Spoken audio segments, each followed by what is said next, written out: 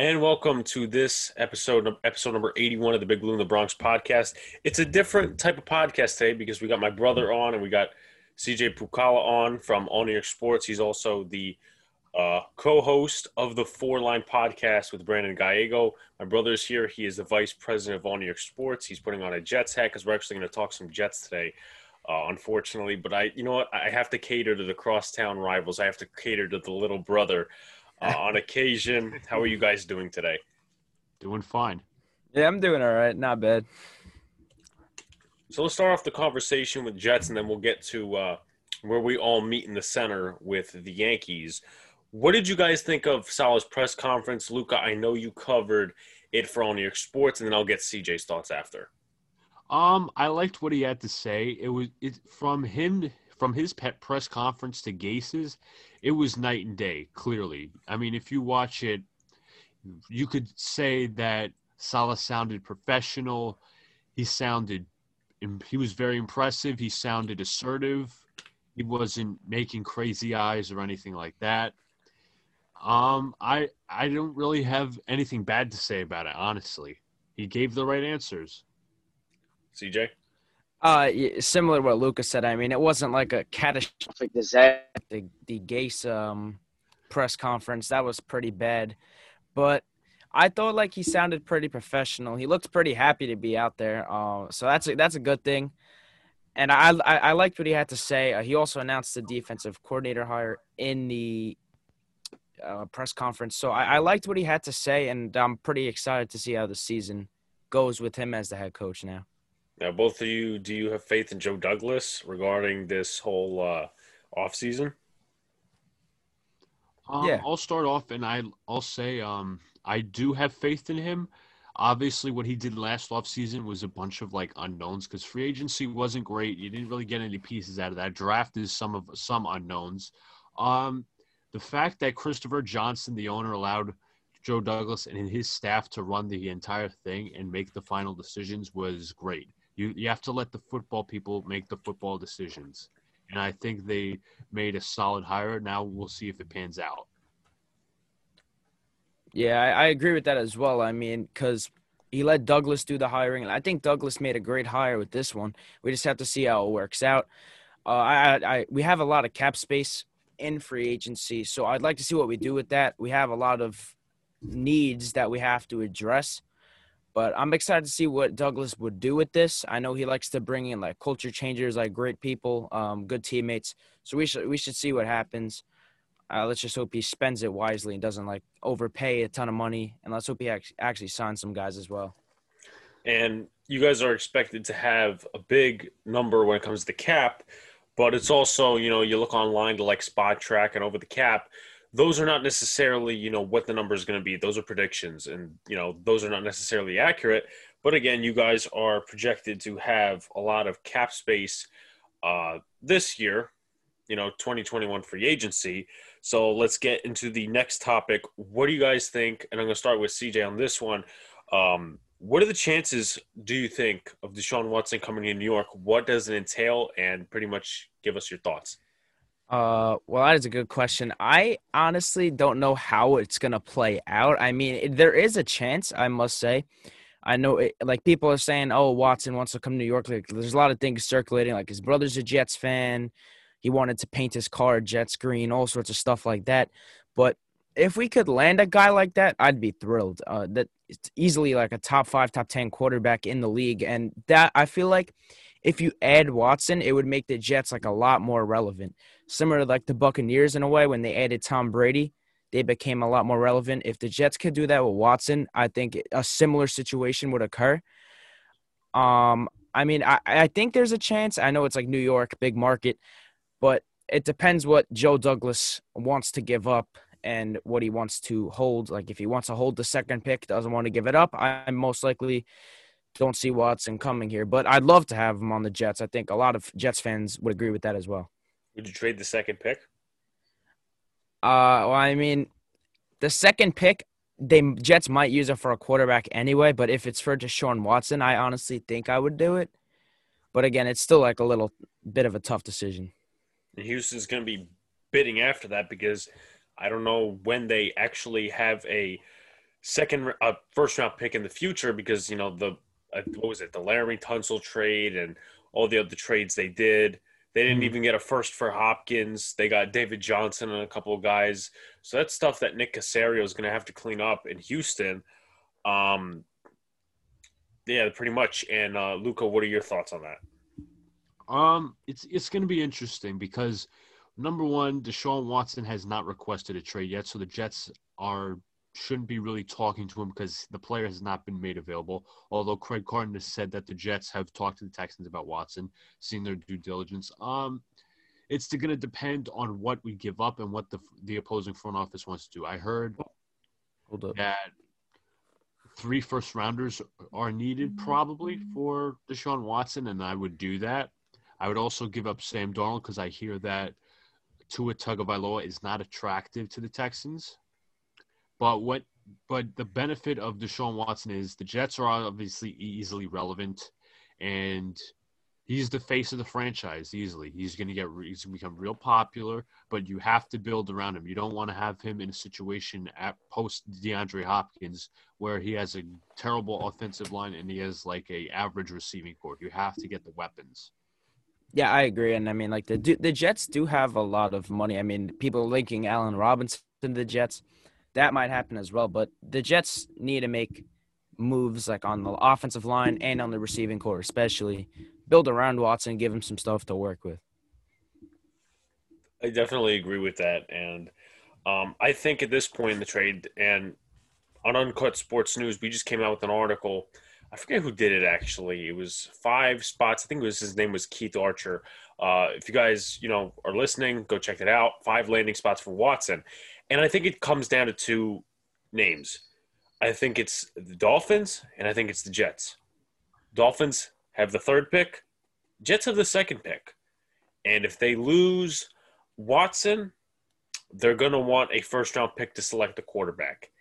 And that's going to play into the factor of the Dolphins, if they don't want Tua as their future quarterback. Now, Flores says, he's our guy, but a lot of coaches in the past have said, he's our guy. But then, they end up selecting another quarterback, trading for a quarterback. That's how it happens in the NFL. The coaches don't tell you everything, which obviously is their privacy, and that's their right. But it's going to be interesting. Let's just say the Dolphins want him, and the Texans don't want Tua.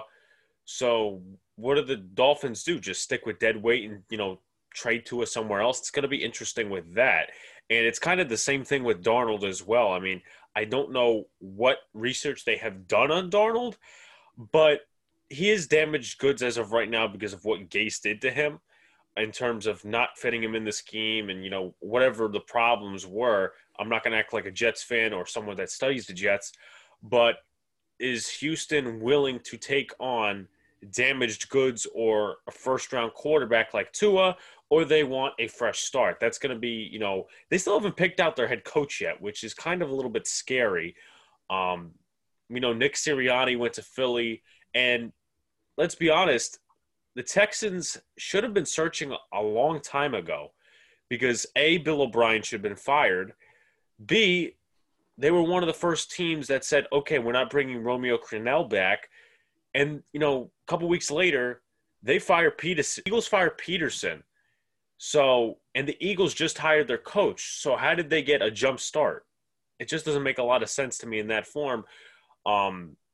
Obviously, some Texan fans, and I'm not going to, scout the Texan fan base, they have a lot of faith, or at least, some of them do, in Nick Caserio because he comes from New England. But my point is, you're one of the first teams to look for a coach. You're the last team to look for a coach. Are you weighing it down? Because Dable already said he's staying in Buffalo. What else is on the market? Jason Garrett, not too good. Eric Bieniemy. Obviously, Eric Bieniemy. He's got some red flags from the past. That's why teams aren't really taking chances on him. What else? I believe the Eagles interviewed Joe Brady, if I'm not wrong.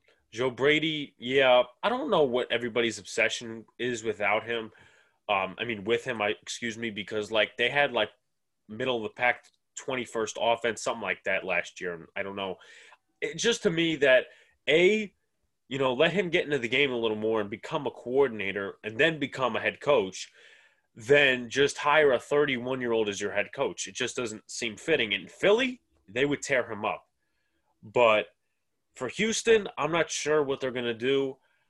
And to be honest here, and we'll go on to the next subject in a minute, I get Deshaun Watson's situation. I get it that he is being paid so many millions of dollars a year now. But there is no way, and everybody in the league, has had situations where their team is so dysfunctional.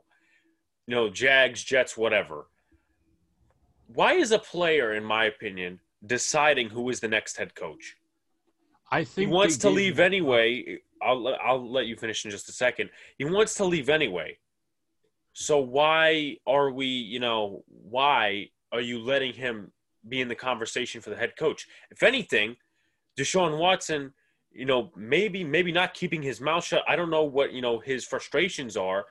But if anything, the head coach or any candidate should look at it and say, you know what? The one thing good about the Houston Texans is Deshaun Watson. He's a franchise QB, and when Nick Caserio is GM, we can build around him. So I think that's the way you have to look at it. And, J.J. Watt's been there for years. Has he requested a trade? No. He's sad about all the losing. He's been there with O'Brien. He fought with O'Brien. He led a team revolt against O'Brien and the whole organization. So I don't really, that's just my opinion on the subject. And as I said, besides my opinion that I just stated, I think Watson has every right to get out of there. You were saying, Luca. Agree. And I think he was promised that. I think ownership and the front office altogether promised him that he was gonna help look for the GM, help look for the coach. But from what I know, he's unhappy with the ownership and Cal McNair, and I think it's something with the minority head coach that he'd rather hire and have help them hire. But I don't know. Bieniemy certainly has his red flags. I guess they kind of see through that. But it's interesting. Depends. I mean, I don't even know who their narrowed candidates are. It just seems really interesting to me. They probably have one of the worst situations, if not the worst in the NFL. The Eagles is definitely a bad one because, A, you live in Philly. I mean, that's not really, or at least your team is based in Philly. That's not a good thing. And they're pretty much, I think, the second to last team when it comes to cap space. And as I said earlier, these predictions are not always going to be on par. But they have, and I looked at it on overthecap.com with all their, contracts. There's only like 2 players they can cut for a significant amount of money to save and not resulting in dead cap money. So they have a lot to, go over there. I haven't looked at the Texans yet. But, Texans probably one of the worst situations, especially once Deshaun Watson is gone. Yeah, you get, first, second, whatever overall pick, but you still have to start the rebuilding process. They signed Benedict McKinney or one of the other linebackers, either Cunningham or McKinney to a large contract. Are they going to ship him out now? I mean, just a really tricky situation. And the Jets can take advantage of that. They also, Laremy Tunsil. And will they draft the left tackle? Will they do this? It's a really interesting situation that, I want to actually, or I was thinking about the other day, and I don't know if he's up to it. Me and Jordan were actually having a conversation. I said, look, my Big Blue in the Bronx podcast is good and all, but I want to start something where I could talk NFL and we could have, a large conversation about it like once a week. So, I mean, obviously he's not fully committed yet because he's going to Binghamton soon. So I have to probably find a partner for that or, at least get the site running and find a partner inside or outside for that. But I'd be willing to do it with anyone who is up for it. Any final thoughts before we move to the next subject? Texans, Dolphins, any other final thoughts? Yeah, I also CJ has something to say. Yeah, with the Dolphins, I find it very weird that they're considering giving up Tua at this point. Well, it was speculated though that the Texans didn't want him in a possible trade. I don't get why you would give up on a first-year guy like that. I think the Dolphins should keep him around and let him grow. I mean, I believe he was injured for a decent part of the season, and then Ryan Fitzpatrick was hot all season. So that's pretty much why they were rolling with him. But I don't think they're gonna put Fitzpatrick out there all season next year. I think they should keep Tua around and let him see how he does over like the next 2 years, and then eventually make a decision because he has weapons around him. I mean, that's not an excuse. That's not an excuse that you have nothing around him. He has Devontae Parker, Myles Gaskin. He has a lot of good players around him. You just have to see what the Dolphins could possibly do with that. I think two factors could play into the Dolphins, and I'm going to say this. I think that they were going for more of a winning game, mentality. And obviously, you like to win games. That's the point of playing sports. I think they were trying to do that, and I think in my opinion, at the wrong time they were trying to do that.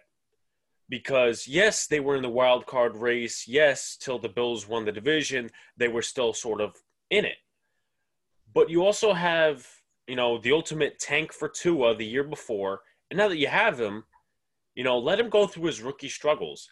And the other thing that's going to portray into that, Miami's going to have its third offensive coordinator in 3 years, and you have a rookie quarterback. So, it's one thing to be an organization that has like a linebackers coach get out after a year or something like that. But when you're changing offensive systems, if they are, but they had Chad O'Shea last year, they had Chan Gailey this year, and they got to go find somebody else this year, which will play into, Tua's play this year. Does it better fit him or something like that? It's going to be interesting. It's going to be really interesting this season, and they're probably going to be in it as long as, they have the talent and they have the winning mentality along with the Bills and maybe along with the Jets if Watson does go to Miami. So let's get into one subject that I'm just still not necessarily, I would say, understandable about. Tank talk. You guys ultimately rooted for the tank this year. CJ, when did you start rooting for the tank? Because I know when it happened to Luka. And what made you start wanting to lose? And did somebody influence you? Did somebody, was it just a feeling inside, or were you just corresponding with the Jets fan base? Well, it was kind of both. I mean, I kind of like after that Patriots game when we lost on the walk-off field goal, I'm like, all right, well, we just blew the game. Let's just tank the rest of the season. Who cares at this point? And then I'm watching Trevor Lawrence ball out in college, and I'm like, we have a legitimate shot at grabbing this guy in the draft. And Sam Darnold I believe he was injured at the time. I believe Flacco was the quarterback in that game. We had a legitimate shot at Trevor Lawrence at the time. And I was like, you know what? If this team continues to lose and we grab one of the best prospects, highly touted prospects in recent time, we could end up being pretty good a few years down the line. So I'm like, there's no reason to win meaningless games at that point in the year. I mean, I believe we were like 0-5, 0-6 at the time anyway. We weren't going anywhere. So I was like, you know what? There's no point in winning the meaningless games. Might as well just tank for the future and then be good a few years from now. Those were my initial thoughts. And then my dad was kind of a big tank person as well. I mean, he's been a Jets fan for so long. And he was like, you know what? Let the team tank at this point. But wouldn't you want to win games for your young players that are going to be around next year, like a Quinnen Williams, like a Mekhi Becton? I remember what Mekhi Becton said the day after the loss, or the day of or not loss, but loss for you guys because you wanted the tank, but a win. And I remember what he said, and then I forget what Luka said about it, because I remember I was going to get my senior pictures that day, or I don't know. Luka, what did Mekhi Becton say about the loss, and what did you feel about it? He kind of took a shot at the fans for wanting them to lose and whatnot, but that's never the right optic. I understand that the players want to win, and they should want to win.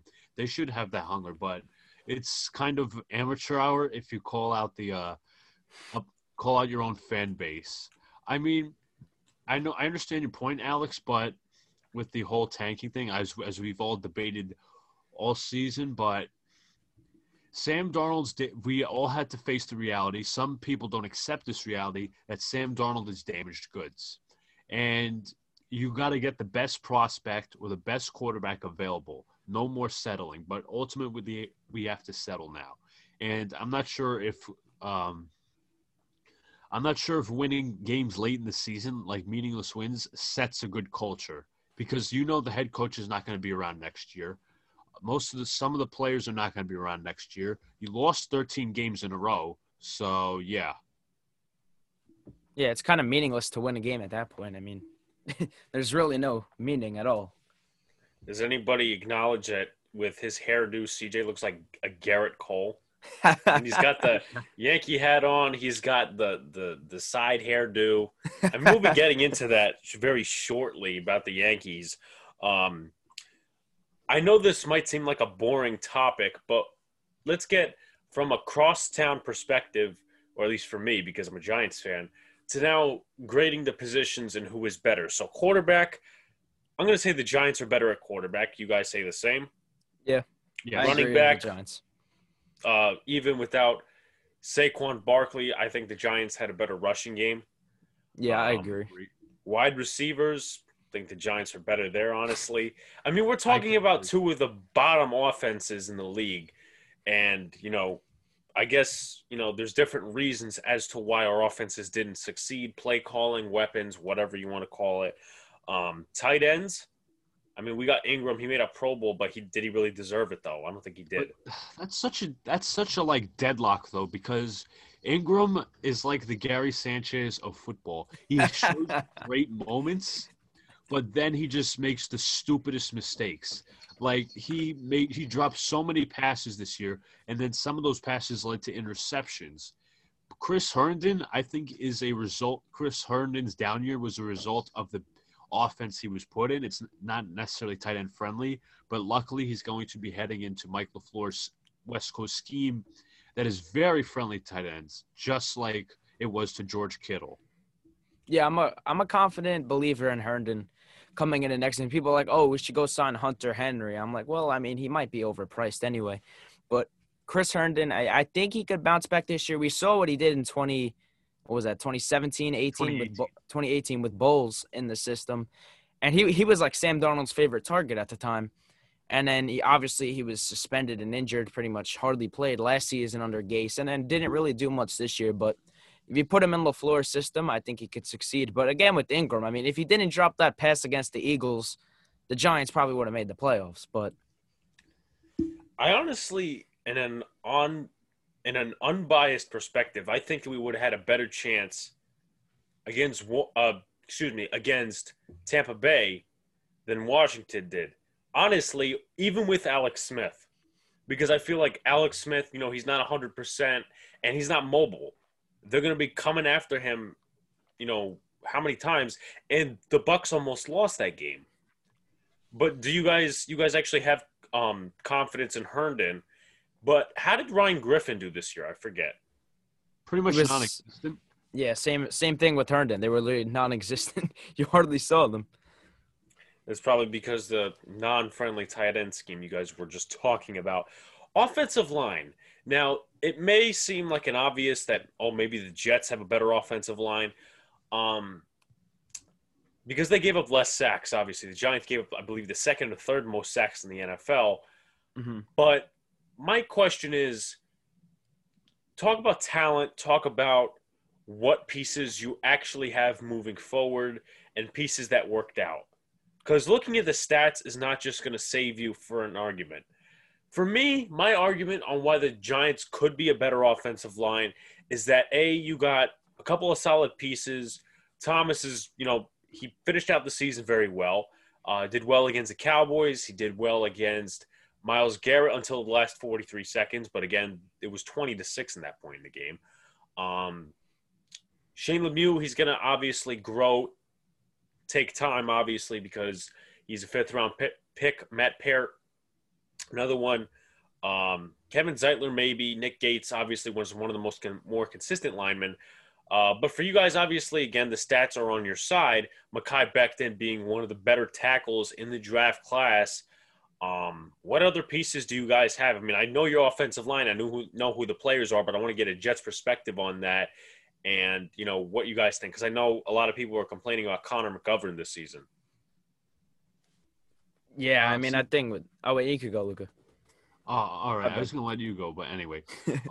McGovern was pretty disappointing because I saw the PFF rankings and all that, 11th best center in the NFL from 2019. I'm like, I was excited to sign him because he was actually good in 2019, but it's just, I think he did struggle and I thought he was disappointing.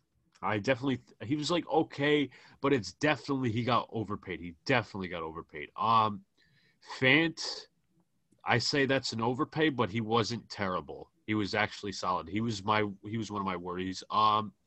Alex Lewis is probably going to be a goner. Greg Van Roten should be gone as well because he was terrible as well. And yeah, that's that. CJ, what are your thoughts? Well, obviously, big number 77 behind me was the key piece of that offensive line and the key piece going forward. But, I mean, another guy who kind of stood out to me, I thought Pat Elflein looked kind of decent near the end. I didn't think he was terrible. As you said, though, Greg Van Roten kind of was disappointing. I mean, he got a little better near the end, but he really wasn't what we expected him to be. McGovern wasn't the best either. And then you had Connor McDermott, who really wasn't that good either. He was kind of like a turnstile.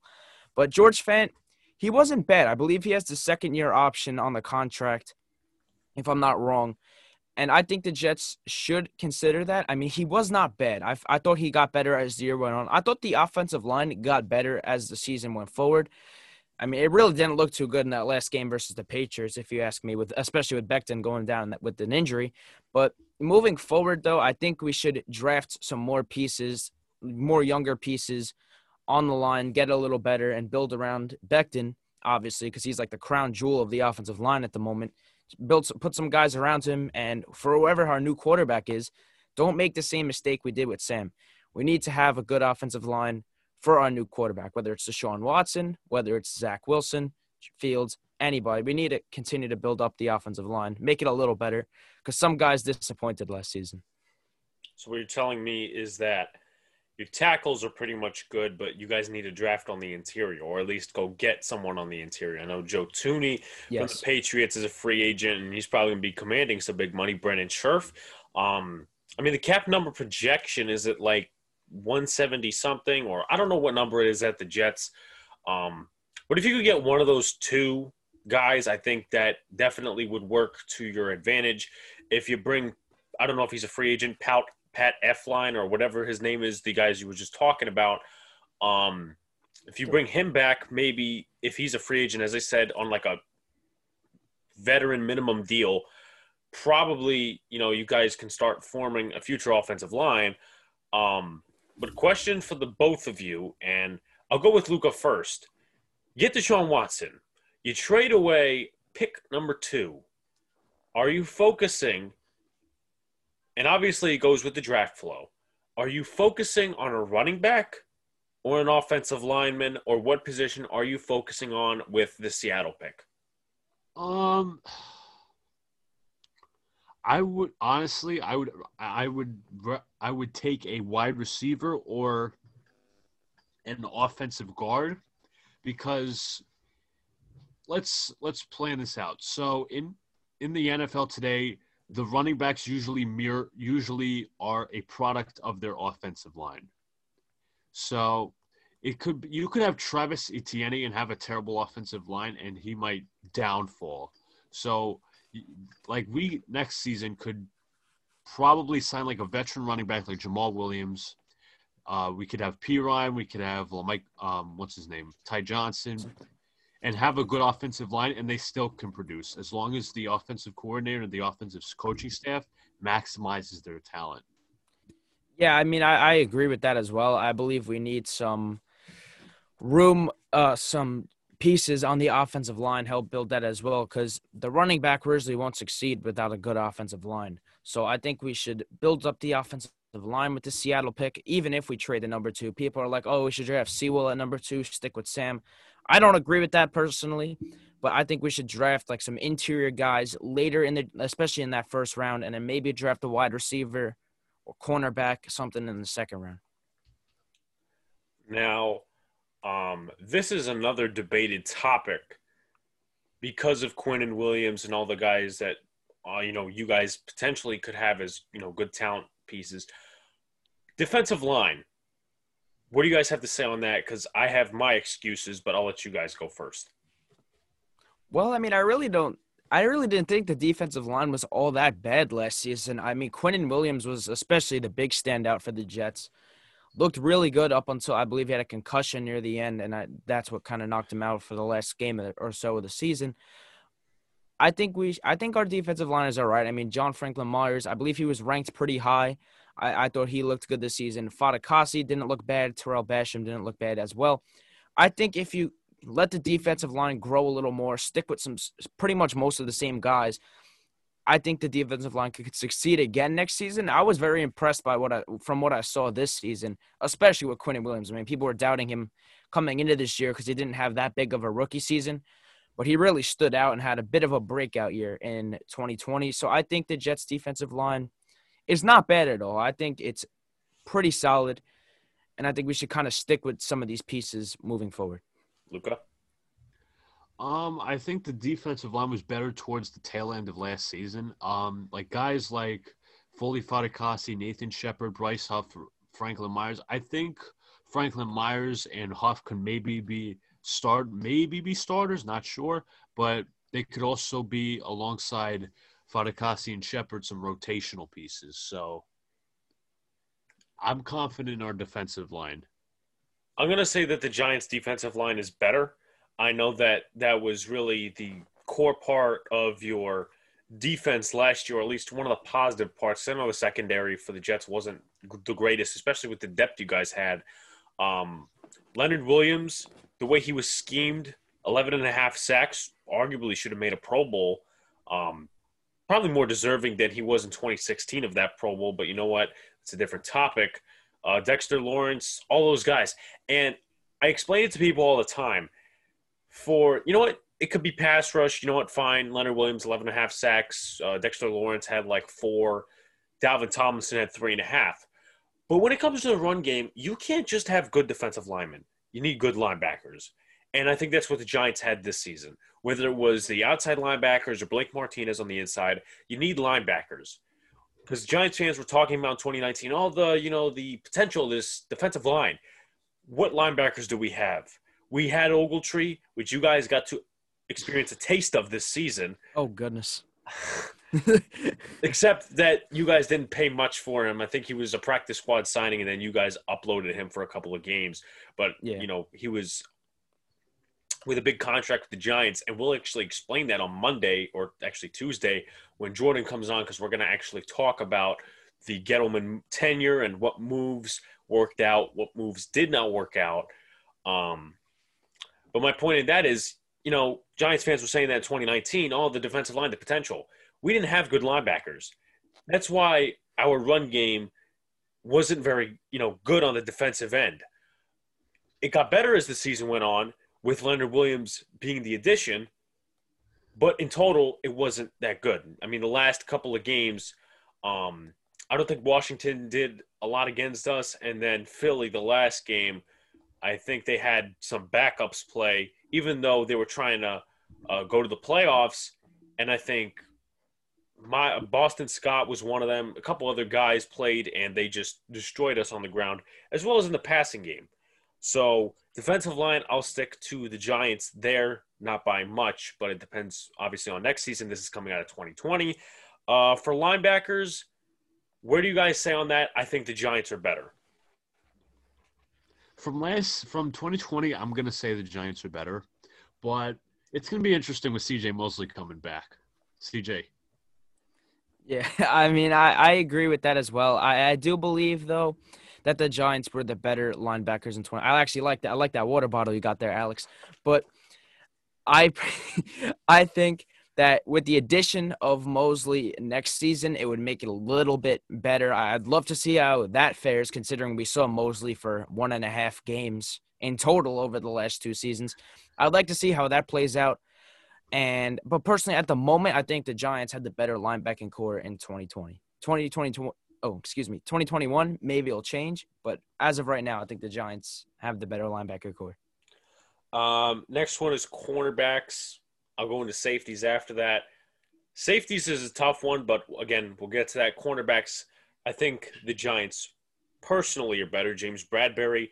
If you mix in Julian Love, yeah, maybe. But I think that the Jets, they didn't have any stars there. A lot of the cornerbacks struggled, got injured from what I saw at least. Lamar Jackson was one of them. Bless Austin. Yeah. He didn't do as good, I think, as last year. Again, I watched a couple of the Jets games, so I could probably see that. I don't know what other starting corners you had. Pierre Desir was very bad at the point of the season, beginning point of the season, and you guys ended up cutting him, but also naming him your Walter Payton Man of the Year. That whole situation was stupid. That's as bad as Jets as it gets right there. Naming a guy who's not even on the team for an award. But, oh my God. What do you guys have to say on the secondary? Well, I mean, I personally think we should re-sign Marcus May, especially in the safety position. I didn't think the safeties were too bad. I mean, Ashton Davis, he needs room to work. But again, we have a lot of young guys out there. I mean, we had Austin.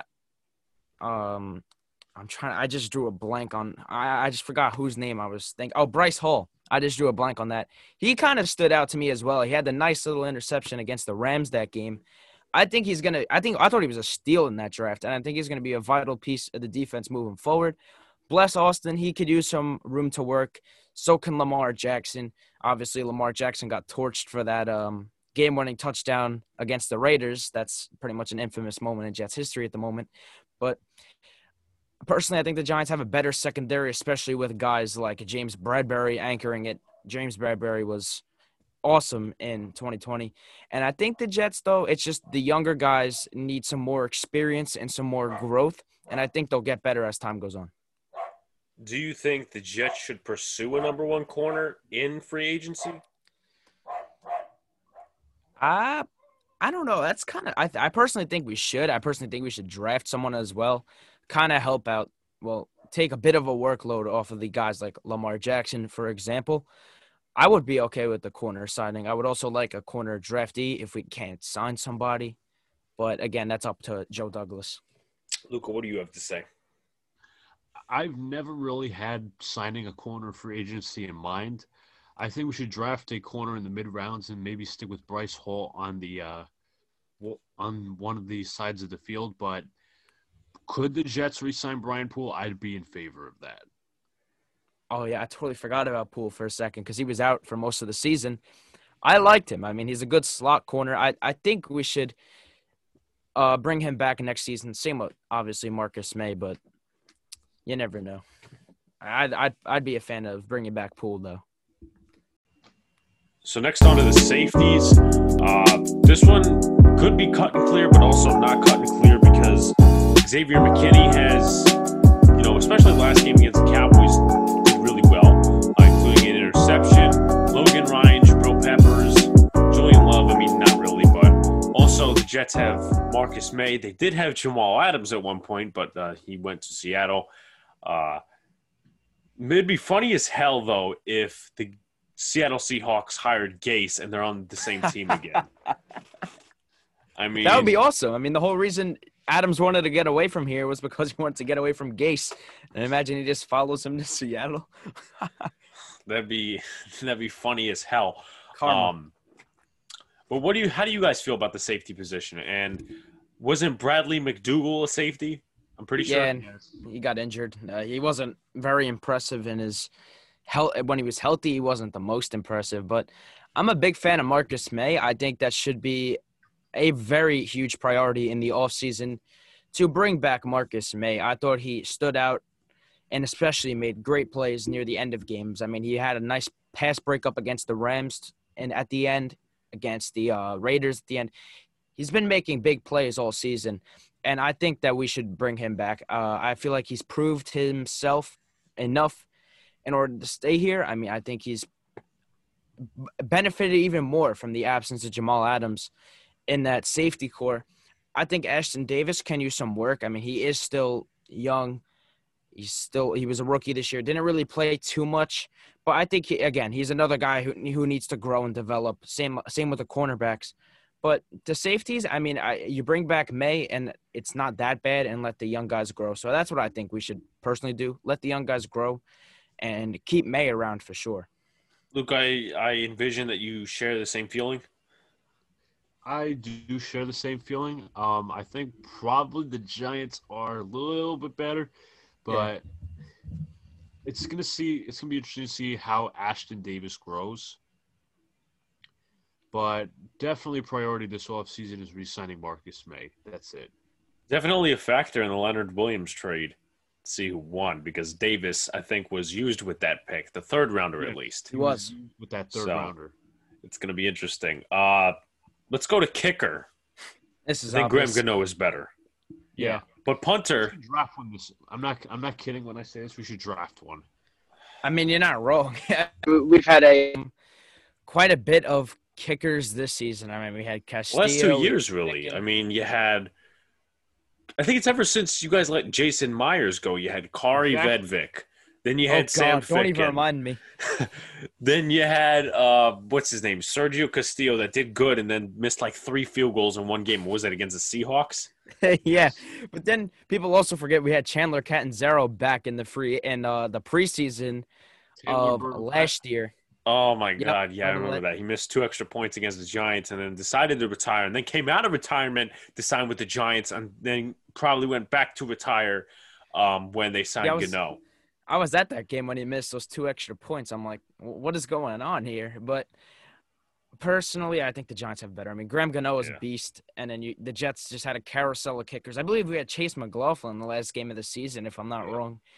And obviously, one better is kicker than having 3 in the same season, so I'll hand that one to the Giants. Punter. Now, I don't know how Braden Mann did. I know he's a rookie or was. MVP. Riley Dixon did not do that well this season. And I would, I've been talking a lot with like content creators and stuff for the Giants that he could be, possibly cut because you save a free $2.6 million when you cut him. And he didn't do that well. And you could get a punter like Jordan Berry or Pat O'Donnell on the market. And just that whole return team wasn't that great this year. So how did Braden Mann do? And I'd probably give that to the Jets. I'm a big fan of Braden Mann. I think he was the team MVP. Generally, well, that's kind of a joke, but I thought he was pretty good for a rookie punter. Definitely better than Lachlan Edwards near the end of his tenure in New York. Actually, one of my friends bought a Braden Mann jersey. I still don't understand why, but it is what it is. But I personally like the way Braden Mann played this year. I mean, he had like 1 or 2 like terrible punts, and then outside of that, I didn't think he was bad. I mean, definitely exceeded expectations for a rookie punter, in my opinion. Luca, I would say you say the same, maybe. I personally think he was probably like around average because he was like 23rd in punt yardage or whatever, but I give the advantage to the Jets. I would The one too. advantage we have, I think. Yeah, probably, unless you consider O-line an advantage. But again, it all comes down to pieces, not just the stats.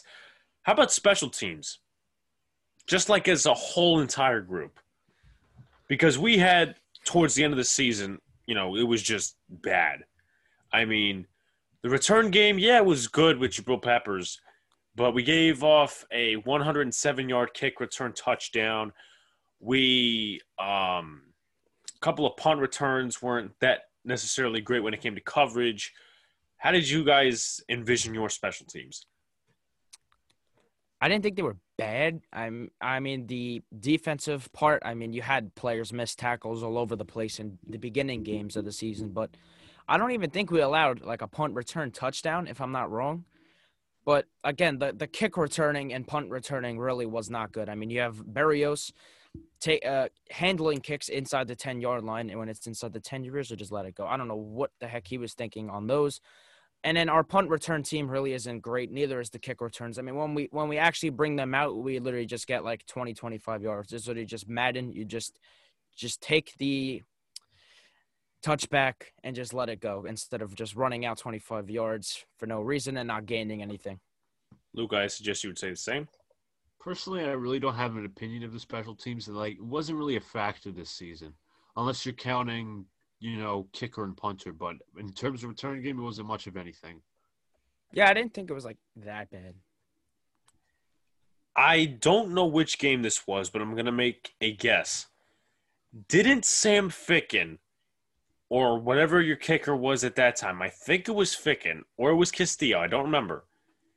Didn't one of those kickers kick the kickoff out of bounds before the Raiders went on to score? Or am I thinking of a different game? I think you're right. I mean, I think you're You're right about probably that. right. You're probably right. It probably, I think it was Castillo, if I'm not, or was it Ficken? I don't remember. I remember Ficken came back from one game from injury and then just went back on the injured reserve. But I think you're right about that. It's an odd kind of thing to remember. It is. While we were setting up a new meeting, and we were talking about this earlier regarding head coaching hires, Josh McCown is interviewing for the Texans job. I mean, you can't get much more of a joke than you can that. Deshaun Watson, you could just might as well leave. I mean, the At man that isn't point- cut out to be a freaking head coach first year out of his career. That's like Eli being a head coach. I mean, I've had stupid things said to me before. I've had stupid friends say stupid stuff. I mean, what was it? In 2019, before free agency, one of my Giants fans friends, and Luca knows this, said that Eli is probably a better running back than Le'Veon Bell. I mean, is he right when you compare? I don't know. I thought it was pretty funny, but come on, Josh McCown, there's so many more qualified people out there. Why haven't they interviewed, and I don't know if they did, Don Martindale? He's a good don't know. candidate. I think personally, in my opinion, let's just say for some reason they kept Watson. For some reason. Now, they probably won't, but let's just say for some reason they do. hmm I think you need a defensive head coach because I have their a- defense is incredibly bad against the run and that stuff. And, you know, the Texans are in hell when it comes to targets and stuff. So you may need an offensive guy for that just to, like, scheme it up with the lack of talent they have. But you definitely do need a defensive guy when it comes to coordinating or when it comes to being a head coach. CJ, you were saying? Yeah, I have a question. I don't know if you guys know, but who is conducting the head coaching hire for Houston? Is it the ownership or Caserero? I think it's Caserio and ownership. Because And I know think that. Jack Easterby as well, who's like an executive. Yeah, because I know their ownership is dismal over there. I think it's even worse than our ownership. But That says a lot. yeah, that does say a lot. But that if their ownership is like a majority of that head coaching search, well, is monitoring a majority of the head coaching search, that kind of explains the Josh McCown interview situation because their ownership is horrible. I mean, especially when they had Hold Bill on, guys. I O'Brien. got something for you. Yeah, what's up? Patriots are bringing back Matt Patricia. Oh no, you for Oh real? my God. He's going to work, though. People don't. As defensive coordinator? He's going to assist the coaching staff in a variety of roles. He's going to be defensive coordinator. Oh, my Lord. Oh. And then he's going to work. Somehow he's going to work. Somehow. because it's Bill If Belichick. It's It's Bill Bill Belichick. He could You know- bring in Adam Gase and make him work at this point. Speaking of which, you guys heard about O'Brien at Alabama. Yeah. Yes. I feel bad for quarterbacks over there. I really I do. feel bad for quarterbacks over there as well. Oh my God. We're talking about freaking Josh McCown. You know what? That doesn't surprise me. Maybe we're just overreacting as a first reaction, but we'll Yeah. see how it happens. But they obviously Anyways, need talent on the what offensive was I side of gonna the say? ball. I just read a tweet from love Ian Josh McCown. Rappaport saying Love Josh that McCown. I just read a tweet from Ian Rappaport saying that Patricia might be evaluating personnel. Oh. Oh God. Oh boy. See, when you say oh defensive boy. assistant, you could say, oh, you know, he's good in that when he's a coordinator for New England. Evaluating talent. They Well- haven't been able to do that for the past 5 years. What makes you think they could do it now? Come on. It's a good point. That is a Front good point. Imagine if he was a front office assistant. Oh god. They'd be the next Texans. Oh goodness. Should have just kept Caserio. Oh my Lord. That's pretty bad. but- Evaluating personnel. Yeah, he's gonna grab every Detroit guy out there.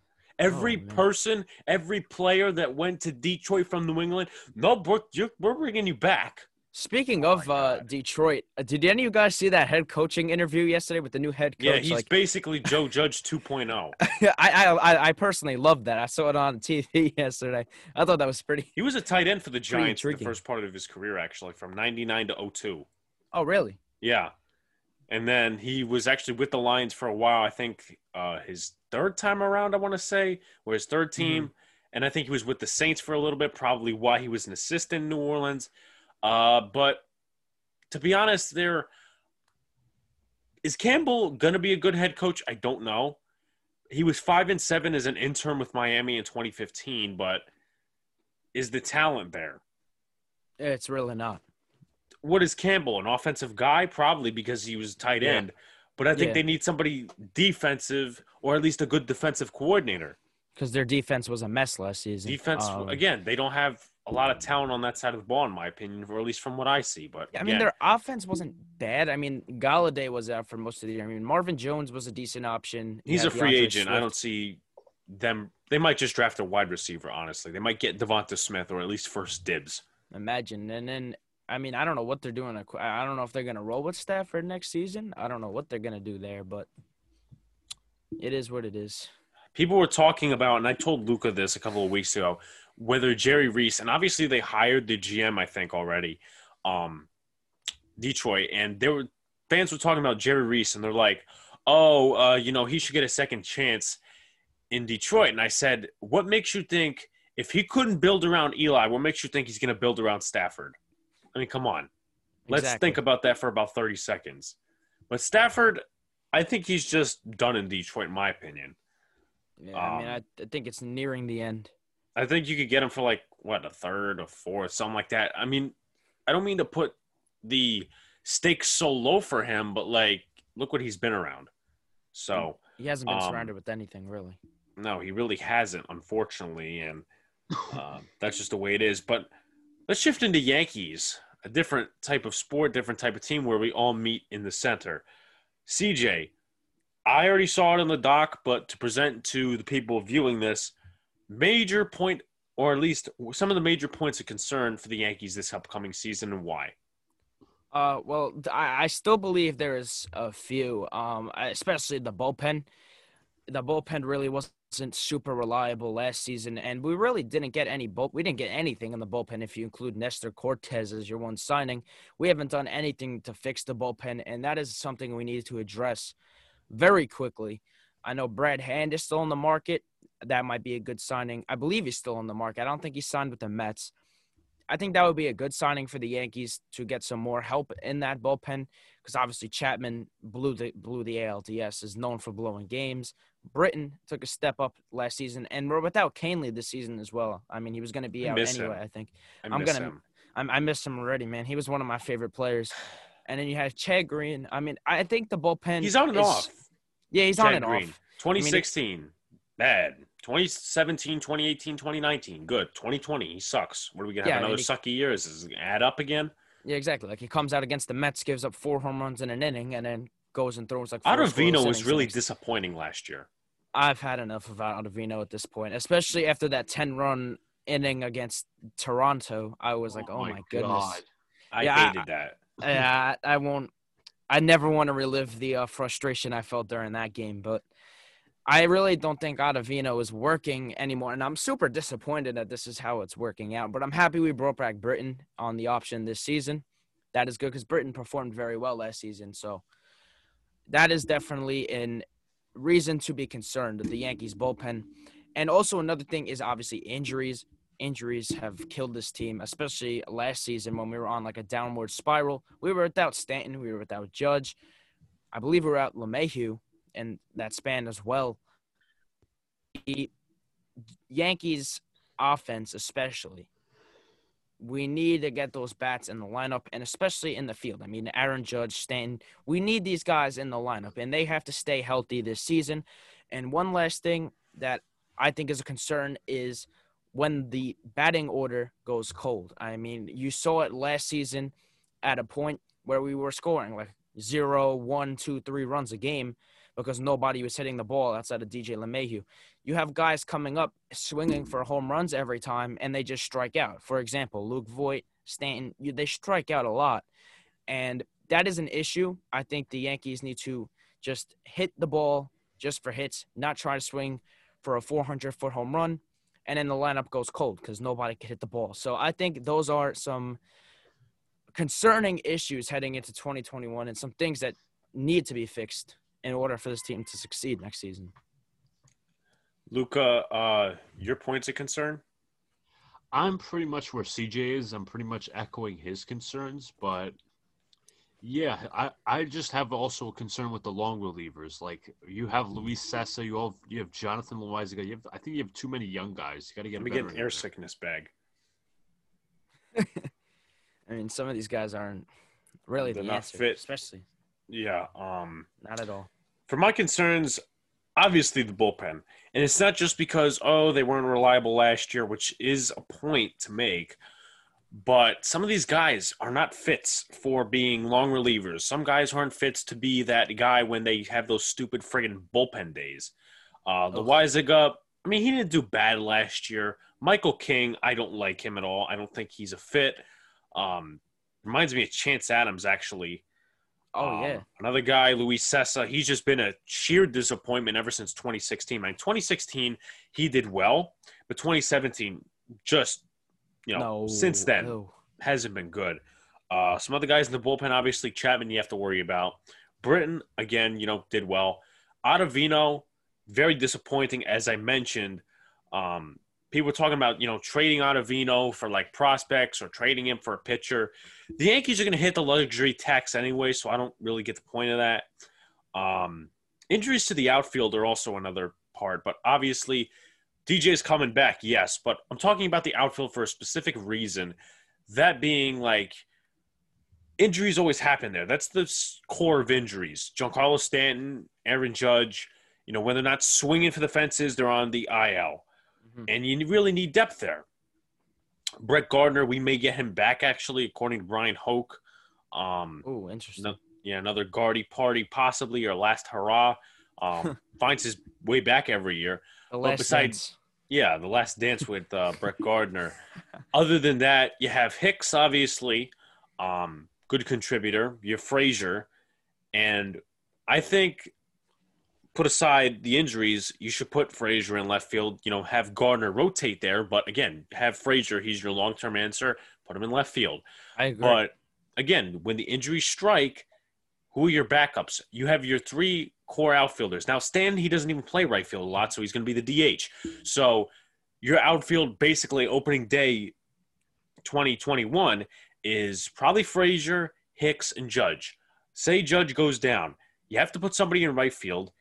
Gardner doesn't play right field, so you're probably going to have to switch over Frazier. I mean, he did good defensively there last year, better than 2019, at least against the Red Sox. Remember that game? That was horrible. Mhm. But your backup outfielders, Mike Talkman, he didn't do good last year. Tyler Wade, is ill. Utility player. And you have Greg Allen, Socrates Brito. I mean, I could bring them up. Obviously, I will. But they are non-invitees to they are invitees, I think, to spring training. They're not necessarily on the active roster, but that's who you got in the backup outfield. So I think the Yankees should actually build some trust and confidence in Estevan Florial. Yeah, I was actually They brought just him gonna... up way too early last year, obviously, because of injuries and this, that, and the other thing, and with the 40-man roster and that stuff.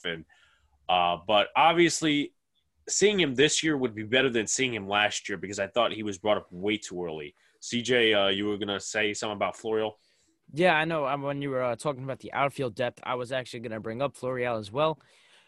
I believe the Yankees kind of rushed him last season. I didn't think he was ready last year. I know it was like with the COVID, you have to have some extra players, and then some people were injured. So that's why they brought him up. But I don't think – well, actually, let me rephrase that. I do think the Yankees should bring him up this year, especially after players like Mike Talkman really didn't succeed last year, and Tyler Wade is not a good option in the outfield because he cannot hit for his life. He eventually hits home run, like every once in a while. He did against the Mets, ironic enough, considering it's the Mets. But I think we should call up Florial, possibly put him in the outfield, get him some depth, get him some experience. I believe he's a good bat. I know he's a very good fielder. And I think he can be a better option than guys like Talkman and Wade. You always could have Andujar in left field. Oh, goodness. that worked out phenomenal last year. I don't even know. I know why they did that hypothetically because they wanted to get him more time with Urshela. But he's going to have his shot at third base, at least for a little while, because he's coming back from removing the bone spur surgery and for the spring training and that stuff. I think it's going to be the last hurrah. I mean, to be honest with you, he doesn't have much trade value right now, in my opinion. People say, trade Andujar. what is his trade value? Other than 2018, he hasn't played a lot. I agree. There really is no So, trade value at the yeah, moment. I mean, you're trying to make him expendable in left field. We got a lot of outfielders, or at least, a good majority of outfielders. So why are we putting Andujar there? Why don't you just like put him somewhere where it's a position of need, like maybe, I don't know, shortstop, second, or first? Backup Which first reminds baseman. me, if the Yankees would have let LeMahieu just walk on free agency, Mhm. I would have signed Didi or Andrelton Simmons to go Andrelton. play shortstop. Okay, correct me there. Play shortstop and put Glaber at second, Torres. because I don't think, people say, oh, his natural position. He didn't do well last year. You can look at the stats all you want, but the eye test told you he made a lot of errors, and it doesn't show up on the stat sheet when he misses a ball and, attempts to dive for it and he misses. Exactly. That's what they don't tell you on the stat sheet in the analytics.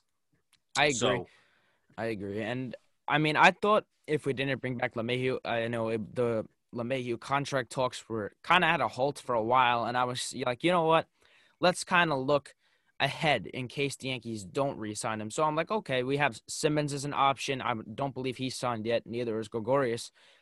I would have loved to see a Gregorius reunion back in New York if the LeMahieu contract didn't work out, especially with the movement of Torres back to second, where he is better defensively.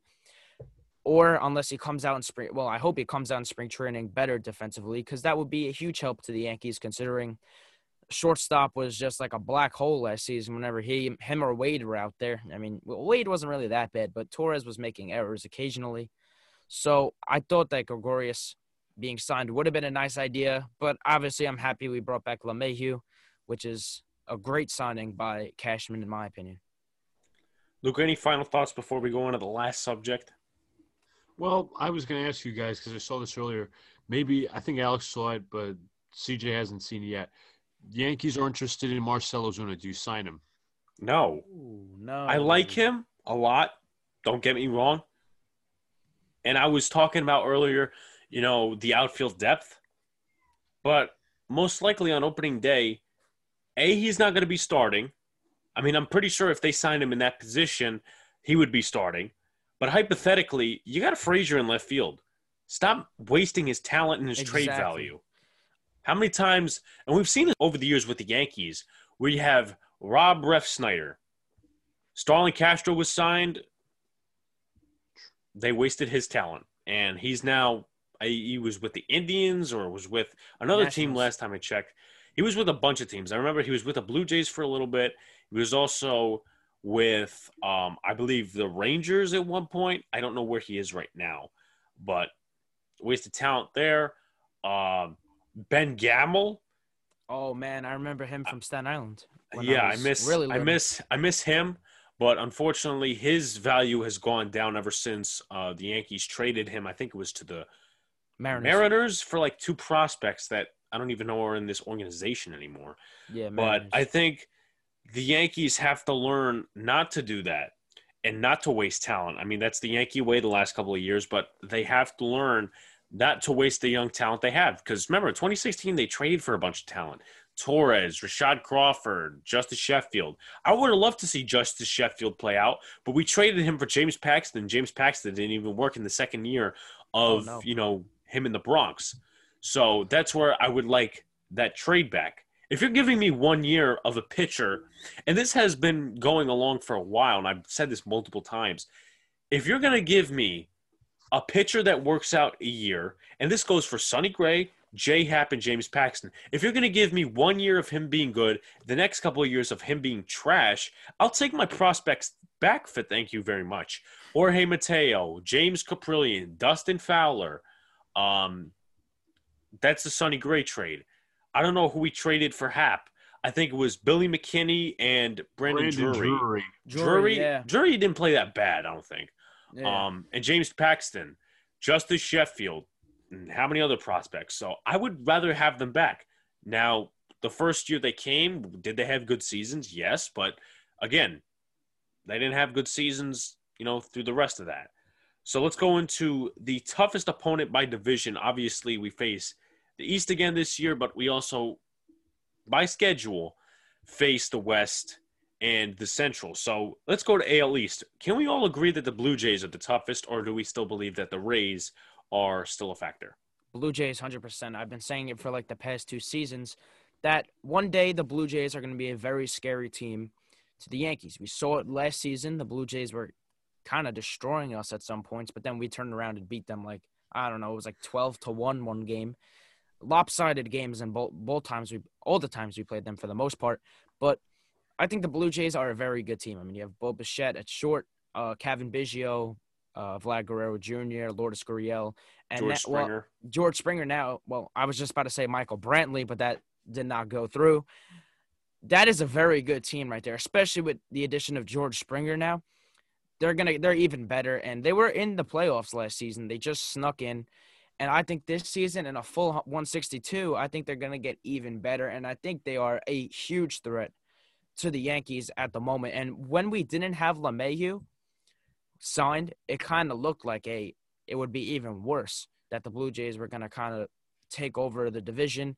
But now that we have LeMahieu and now that we have some more pitching help, I'm a little more confident that we could possibly win the division this season. Luca, you have the same thoughts? Yep, I'm basically echoing what CJ's got. They have a somewhat middle of the road rotation. They got Hyun-Jin Ryu, Tanner Roark. I think they signed a starting pitcher this offseason, Tyler Chatwood. Yeah, they have a couple of guys on that staff. I mean, they're not, pop out names like a Garrett Cole or I don't know how many other guys, but I think they have a decent enough staff to, compete, and their offense definitely gives you a good look. For the AL Central, with their young core, I'm going to go with the Chicago White Sox. Luca, and then I'll go to CJ. Yeah, that's pretty much that. They got a great catcher in Yasmani Grandal, a great first baseman in Jose Abreu. They got a decent pitching staff in Dallas Keuchel, Lucas Giolito, who threw into a hitter. Michael Kopech. Michael Kopech's going to be coming back. And, yeah, they have a solid rotation. Eloy Jimenez. It's probably one of the main points that – excellent outfielder. Yeah. And they overall have a solid team. Yeah, I agree with Luca there.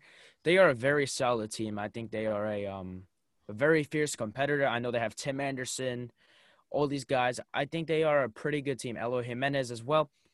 They are a very good team with a lot of young talent. I said that a few years ago they were going to develop into a nice little team, and I think they did it. But imagine they didn't trade for they traded Tatis for James Shields or something. Was that what it was? Yeah.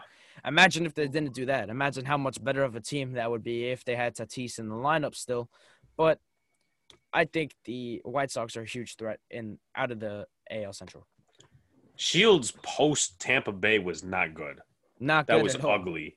Ew. He was in San Diego, then he went to Chicago. It was ugly. I mean, he's retired by now, I think, but that was ugly. AL West, I'm going to go with Oakland, even though people are saying the Astros for some reason. But no. I mean, they signed Brantley back, but Luca, didn't you have an argument with me or oppose me on that view last night? Well, it's kind of interesting because the Astros, I think, they'll be a solid team, but they are going to miss Justin Verlander for, I think, most of the season, if not all of it, because I think he had Tommy John. Lance McCullers is back, and I don't think anything is really exciting about them. Yeah, I kind of feel the same way, CJ. Yeah. I guess you share that. Yeah, obviously the Astros are without the star power and George Springer, and they're most likely without the waste paper basket. Yeah, they're also without a garbage can in their dugout, so they are not as good anymore. So I think the A's are a threat as well. A very good little team right there. Hopefully, maybe they could even get past the first round on the playoffs this year, considering every year they make it in and then they get bounced in the wild card of the first round like they did last season and the previous 3 or 4 seasons. But I think the A's are a better team than the Astros, and I think we're going to have some good games with them as well.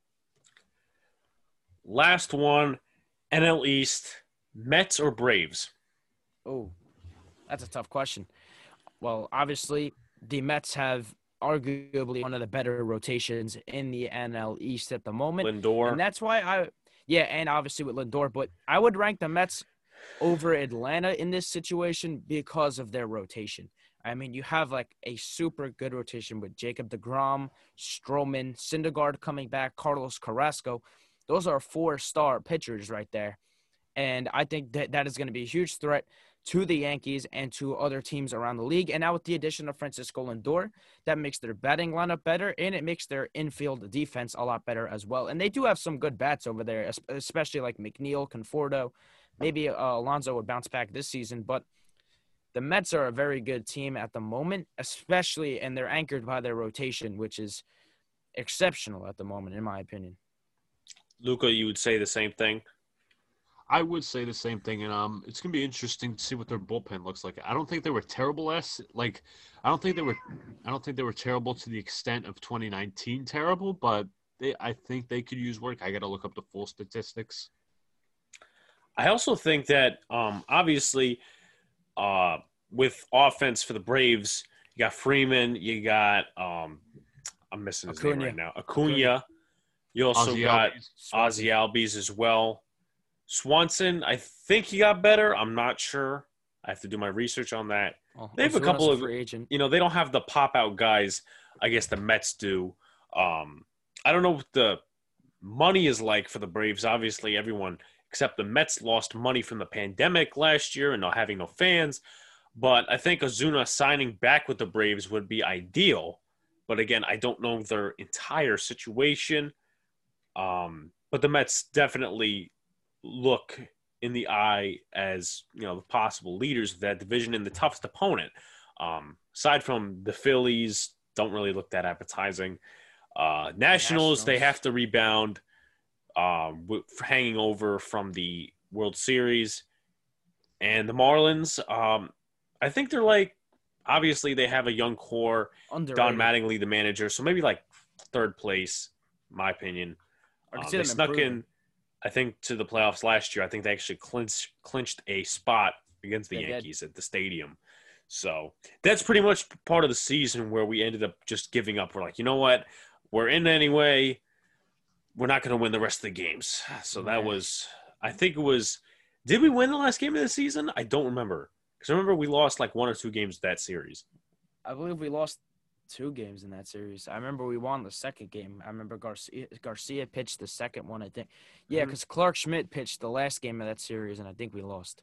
They need to stop doing to him what NFL does to backup quarterbacks. Because I noticed a lot last season, they would put Schmidt in to get some time when the game was out of reach. Exactly. For example, Orioles. Yeah, Orioles. The Blue Jays game where the bullpen entirely blew up. The Ottavino, the 10 runs in the 1 inning. So I think that really screws with your confidence. Let's just hope that also Aaron Boone doesn't pull a Deivi Garcia again. I mean, basically, analytics will drive you to that, apparently.